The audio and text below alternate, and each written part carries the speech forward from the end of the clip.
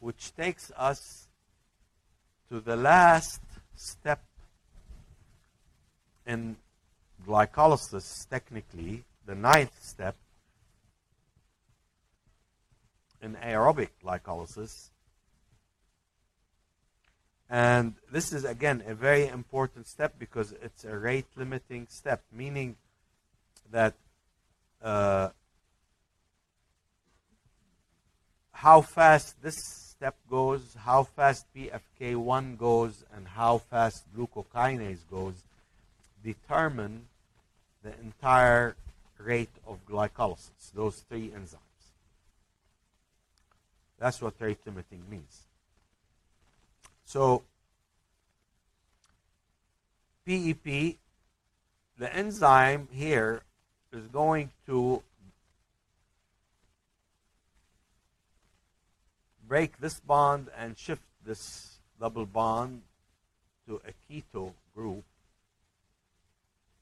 And in doing so, it generates, by breaking this bond, generates enough energy to make ATP from ADP and inorganic phosphate.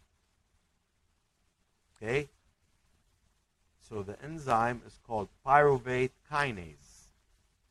Remember, we've talked about the term kinase. Usually the term kinase indicates you either use ATP or produce ATP.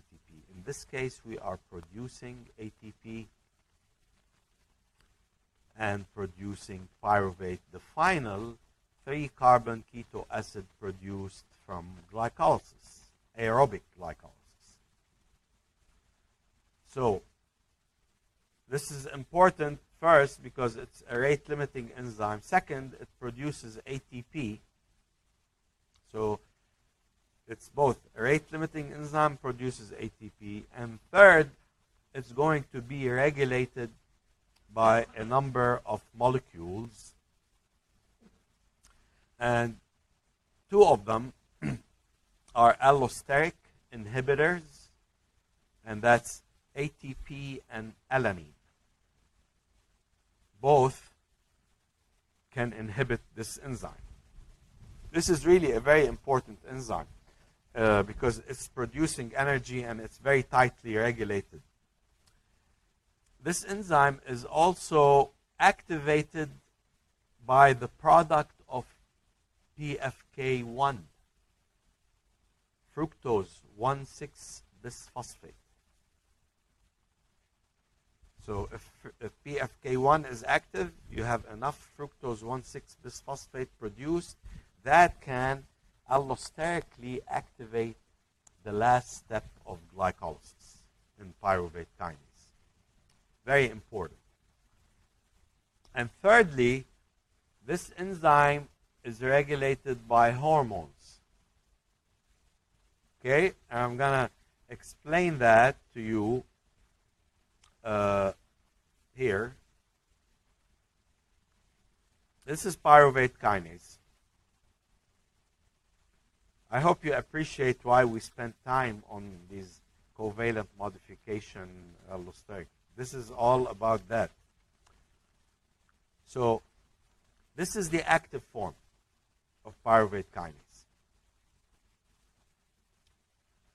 Pyruvate kinase can be phosphorylated by protein kinase A. You remember protein kinase A when we were talking about signal transduction, glucagon receptor, beta adrenergic receptor.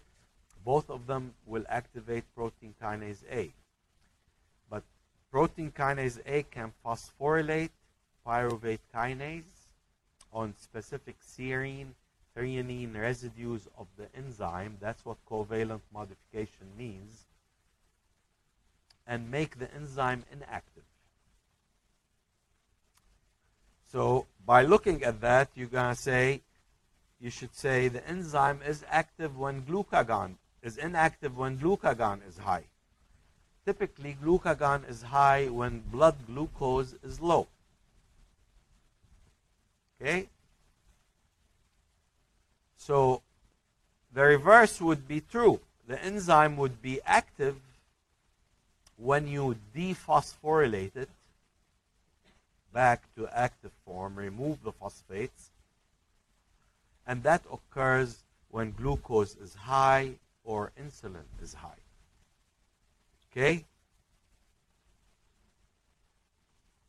Before I go there, I want to go back here. So the enzyme can be inhibited by pKa-dependent phosphorylation, which is dependent on glucagon receptor being activated by glucagon. I want to say one more important thing here. Pyruvate kinase, there's this enzyme, there's a known inherited deficiency in this enzyme. And it affects, most importantly, red blood cells.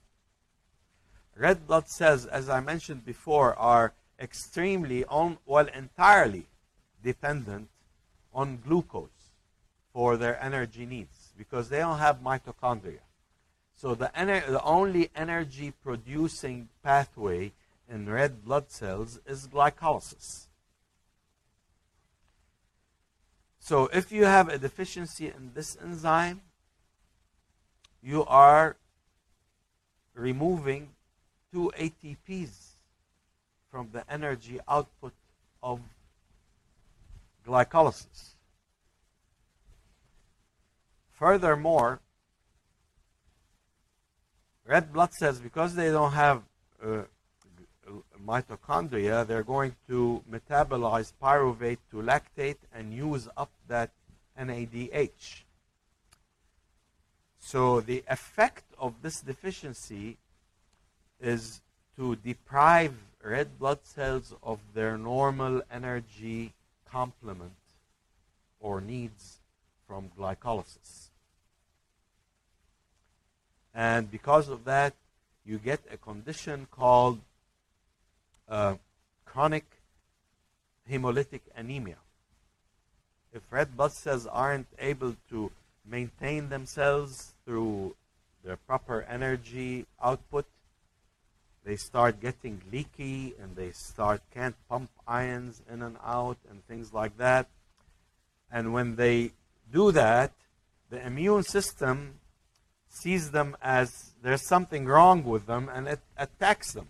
So they actually undergo hemolysis. So basically, that's why you get chronic hemolytic anemia. As a matter of fact, it's quite prevalent in terms of an inherited deficiency. Second most prevalent deficiency leading to hemolytic anemia worldwide.